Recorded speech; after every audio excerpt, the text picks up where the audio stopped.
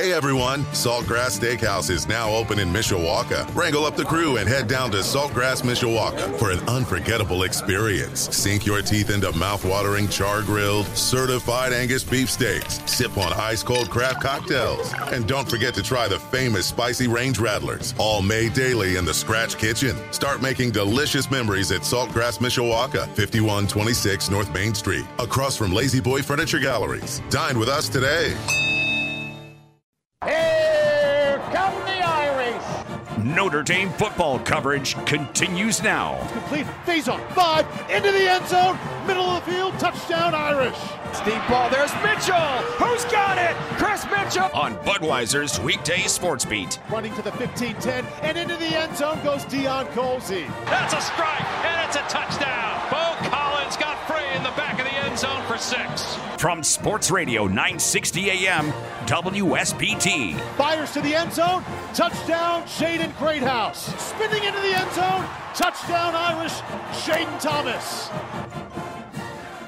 Welcome back to Budweiser's Weekday Sports Beat on this Friday. My name is Darren Pritchett. It is time for our Notre Dame football week in review. Let's start things off and talk a little bit about new Fighting Irish quarterback Riley Leonard. I spoke this week with Blue and Gold Illustrated's Tyler Horka.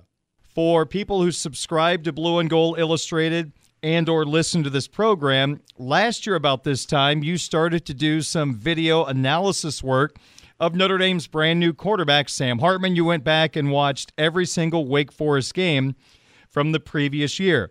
And you're just about ready to start that endeavor once again with new quarterback Riley Leonard. So you've watched him play in person against Notre Dame. You've watched him on TV. But I'm wondering, going into video analysis focusing just on Riley Leonard, what are you hoping to learn about the new Irish quarterback?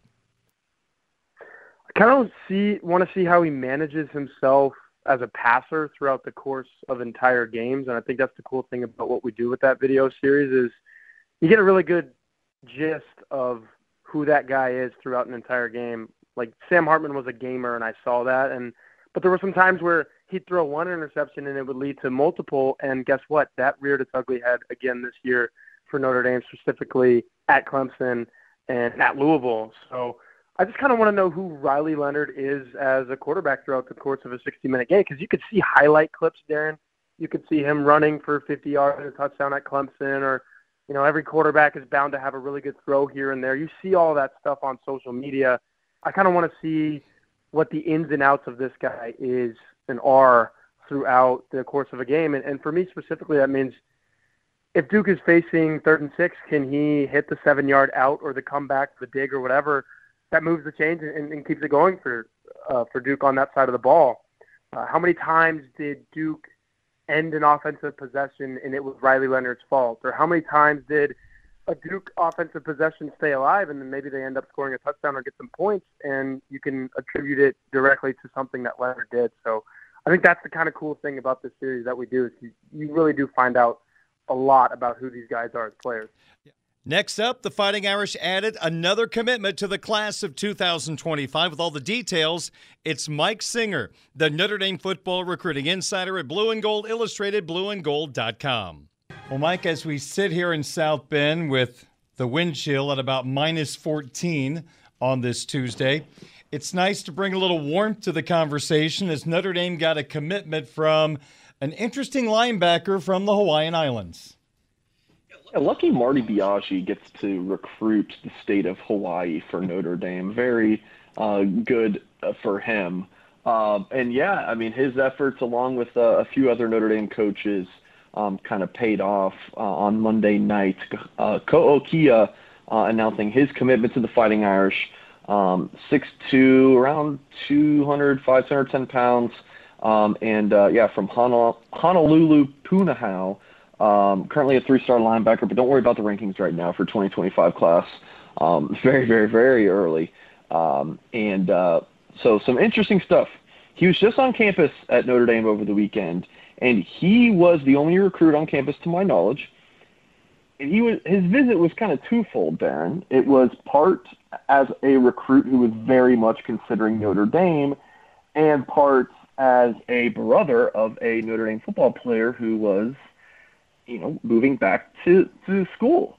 His older brother is Kahanu Kia, who signed with Notre Dame in the 2021 recruiting class, and then took a 2-year mission trip. Now, Darren, when these young men take their Mormon mission, oftentimes it's before they start their college career. You had Kahanu do a season at Notre Dame and then leave for 2 years, which doesn't affect his eligibility clock. He still has 4 years to play because that freshman season he only played in 2 games. So oftentimes when those kids come back, they can go wherever they want there, and they can go to Utah or BYU or go back to in-state school in Hawaii. And Kahanu decided he wanted to come back to Notre Dame. And then Ko'o, Notre Dame's recruiting him the hardest. The staff really wanted him. So now you have the Kia brothers linking up in South Bend, and their father, Nate Kia, head coach at Punahou High School, and a former Utah defensive lineman. So some pretty good bloodlines there. You got the family connection with the brothers there. Notre Dame's obviously doing pretty well with brothers, over the past few years. And here's another interesting thing about Kia's background, talking about Ko'o, with him getting to Notre Dame in 2025, he will have 3 years to play with his brother, who's 4 years older than him. That's because of, his brother, is going to come back as a sophomore, who can play for 4 seasons. Really, kind of that redshirt freshman. He's got 4 years to play, so that's really cool. Of course, the 2024 season, he won't get to play with him. Talking about Ko'o, but yeah, again, really cool, Darren. And then as far as him as a player, he's kind of just what I would call a defensive athlete. Mike, Will, defensive end, kind of a true outside linebacker. This guy can do a lot of different things. Ko'o Kia, I think it's a really good get. His film is just fun to watch. All of the, kind of scouting guru guys that I talked to and doing an article at Blue and Gold titled, What the Experts Are Saying About Him, very high praises. So I think there's a lot of reason to be excited about Ko'o Kia's commitment to the Fighting Irish. And he comes from the high school that Manti Te'o attended, so that's not bad either. You stole my thunder. That's how I was going to wrap up this conversation. So Ko'o Kia picks the Fighting Irish of Notre Dame. And just a quick follow-up. You said don't get all worked up about the star system for the 25 class.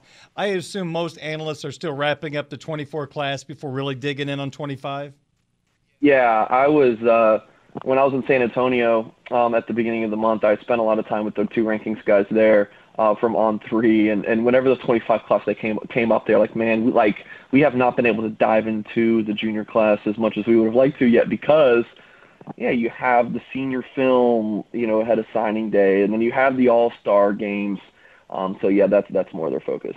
But so I would anticipate, they're finishing up the 24 class rankings right now, I believe, and then they'll get to 2025 probably in February, I would guess.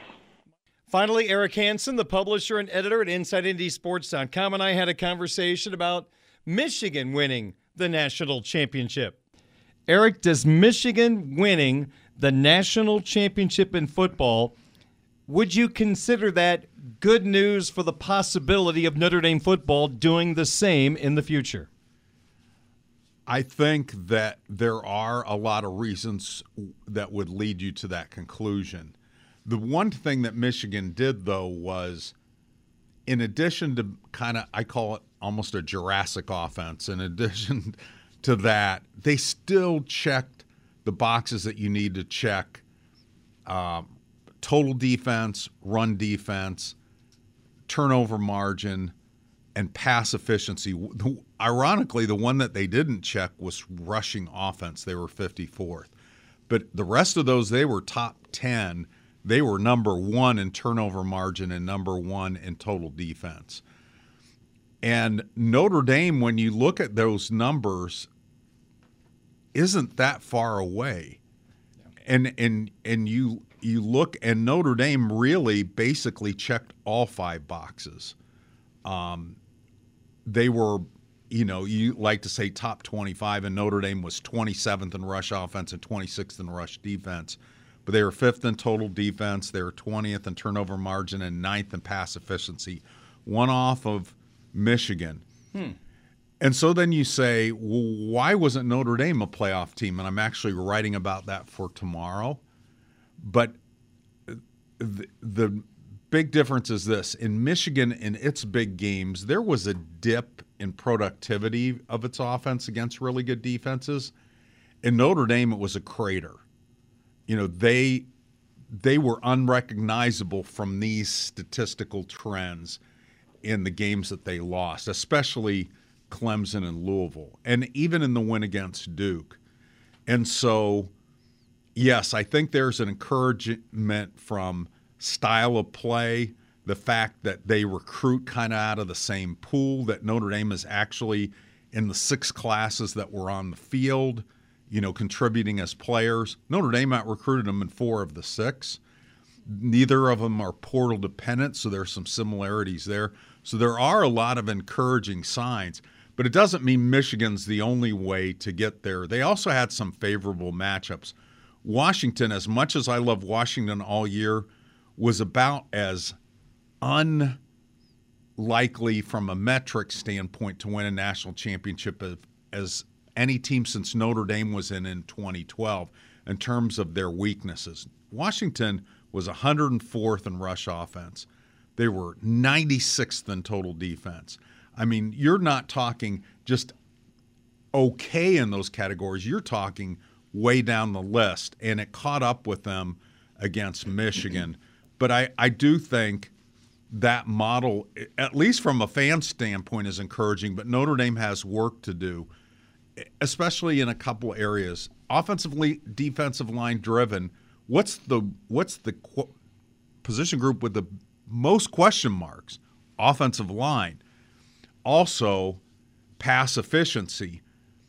Riley Leonard has been a great dual threat quarterback. He hasn't been elite or even really above average in pass efficiency yet. That part of his development is going to have to come along because that's a huge check mark. And when you look at these teams, Alabama was 11th, Texas was 20th, Washington was 13th, Michigan was 8th. They were all good at it. Even if you look at Notre Dame's 2020 and 2018 playoff teams and 2012 teams, Notre Dame statistically looks closer to a playoff team this year than it did in any of those 3 years. So I do think there's progress. No question, Michigan offensive line, defensive line driven, and that's what Marcus Freeman wants to be. If I could steal one thing from Michigan and install it on this Notre Dame football team, and I think this was very important in defending Washington's passing game in that championship game, what could Michigan do in that game that if Notre Dame would have been in that spot, Eric, they would not have been able to do? They rushed 4 and got to the quarterback, which meant they dropped 7 back in coverage against that high-powered passing attack of Washington, and the Huskies ended up with 13 points. Now, Penix was a little off in his accuracy, but I think a lot of that had to do with feeling the pressure early in the ball game. Yeah. But it is such a luxury if you can rush 4 and take care of putting pressure on the quarterback, and then you can drop back in coverage and try to just take those wide receivers and those lanes away. It just is such an advantage for a defensive coordinator. And as we know, here in South Bend, Al Golden had to dial up pressures in order to consistently get pressure. So if you face Washington by attacking them with blitzes, you know, there was a chance with the way those receivers and Penix had great chemistry, including in that game against Texas.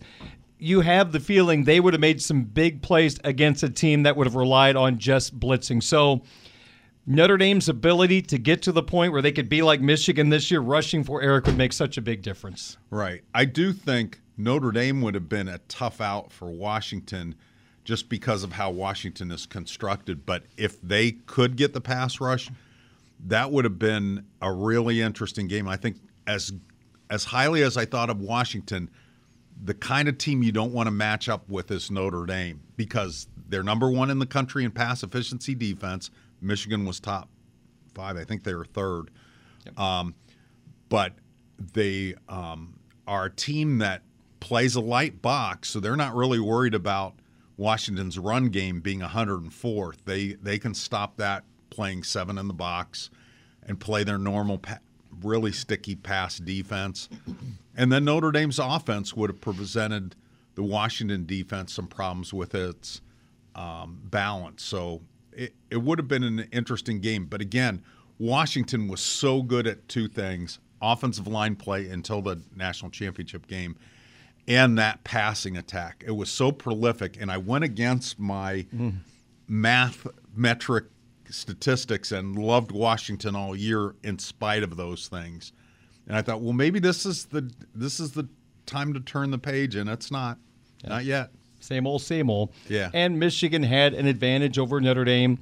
Sherrone Moore against Jared Parker. To me, there's a big difference right there. Moore is putting himself in position to be a head coach very soon. Well, and Harbaugh's a more seasoned coach than no question. And I think Marcus would be more fun at sleepovers. Remember when Harbaugh did that in climbing trees? I think Marcus and jumping in pools. I think Marcus would be more fun at all those things, but. I'll tell you, there was one point, though, I really questioned Harbaugh. It was in the Alabama game, and he went for it on fourth down in his own territory, and they got it.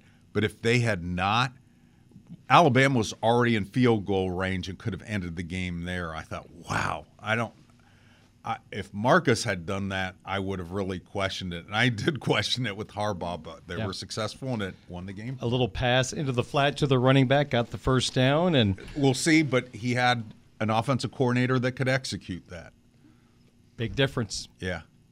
The gap is a whole lot different now we're with putting Mike all Denbrock this pressure in on town. Mike Denbrock. Denbrock is not going to be perfect, but I do think you will see the difference in the big games. Mike Denbrock will be as perfect as Riley Leonard is, being a more consistent thrower of the football. Right, and that's it. That's going to be, when somebody asked me today in the live chat, where is his focus going to be? And there's a lot of areas. His position group is tight ends, and two of his better tight ends are on the mend, but he's going to put his attention where it's needed most. And I think the offensive line is going to get a lot of attention from him in the spring, and the quarterbacks, and specifically Riley Leonard, in improving him as a downfield passer. Eric, let me ask you one more thing about this Michigan winning the title conversation, what it could mean for Notre Dame. Recently in college football, the dominant quarterback has been a big reason why teams have won the national championship. Joe Burrow and that offense at LSU just dominated the competition. You look at J.J. McCarthy, and I think he's going to be a very interesting player to watch in the draft process. He's an intriguing player. I don't think he's a game changer at this point of his career. I can't imagine he's going to be a first-round pick at this point. He was, and I don't mean this negatively because I think every quarterback has to do this, he was a really good game manager for Michigan.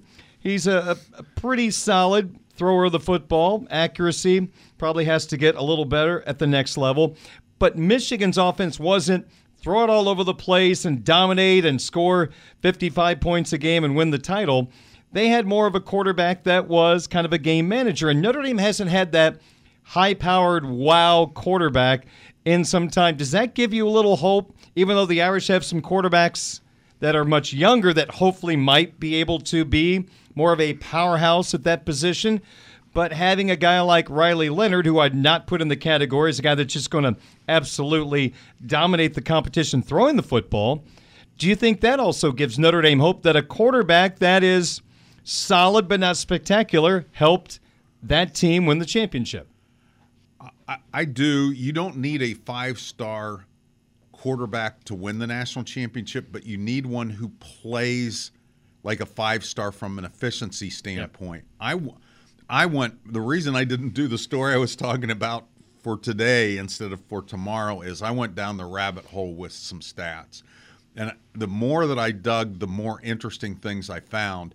Because I thought, Eric, I wonder if those 5 metrics that I call myself Eric. You were going back to your Charlie Weiss story there for a second. Those 5 metrics. Are these 5 metrics still as time-tested as they have been since the beginning of the BCS era? And are there new ones we need to pay attention to? One I would say we definitely need to pay more attention to is pass efficiency defense. That has become a staple of all but 2 national championships in the playoff and the BCS era. There were 2 really bad ones. Auburn and that 2010 Cam Newton team was weird, and then there was another one that was not as bad as that. I think it was one of the Alabama teams actually wasn't a good pass defense. It might have been the 2020 team. And again, those stats from that year are a little skewed because you played a lot. You didn't play those FCS teams that padded your stats. You know, you're playing all conference games, so the 2020 stats were kind of wonky. Yeah. But here's what I found. Pass offense, in terms of passing yards per game, it's all over the board. There's been national champions with the second or third best, like the Joe Burrow team. There have been national champions. Michigan was 81st, and there were a bunch more like that. So it's all over the place. But what is absolutely a constant is this. Let me give you the pass efficiency rankings of, we'll just go backwards. Okay. Michigan, 8. Georgia, 2022, 6. Georgia, 2021, 4. Alabama, 1. LSU, 2. Clemson, 13. Alabama, 10. Clemson, 18. Here's an outlier. Alabama in the 2015, 34. Then you go 2, 1, 1.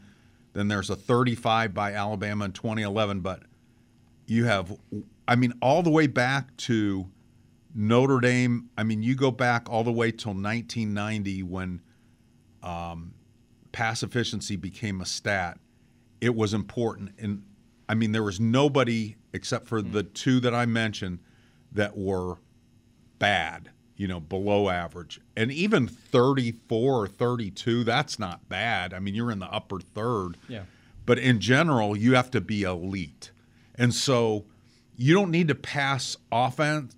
So if Riley Leonard is just an efficient passer, not necessarily a guy that puts up 300-yard games, combined with his running skill set, that's absolutely good enough. And I know that the Steve Angeli fan club is screaming at the radio right now.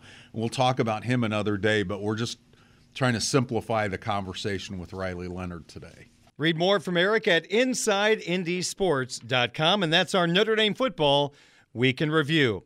Hey everyone, Saltgrass Steakhouse is now open in Mishawaka. Wrangle up the crew and head down to Saltgrass Mishawaka for an unforgettable experience. Sink your teeth into mouth-watering char-grilled, certified Angus beef steaks. Sip on ice-cold craft cocktails. And don't forget to try the famous spicy range rattlers, all made daily in the Scratch Kitchen. Start making delicious memories at Saltgrass Mishawaka, 5126 North Main Street, across from Lazy Boy Furniture Galleries. Dine with us today.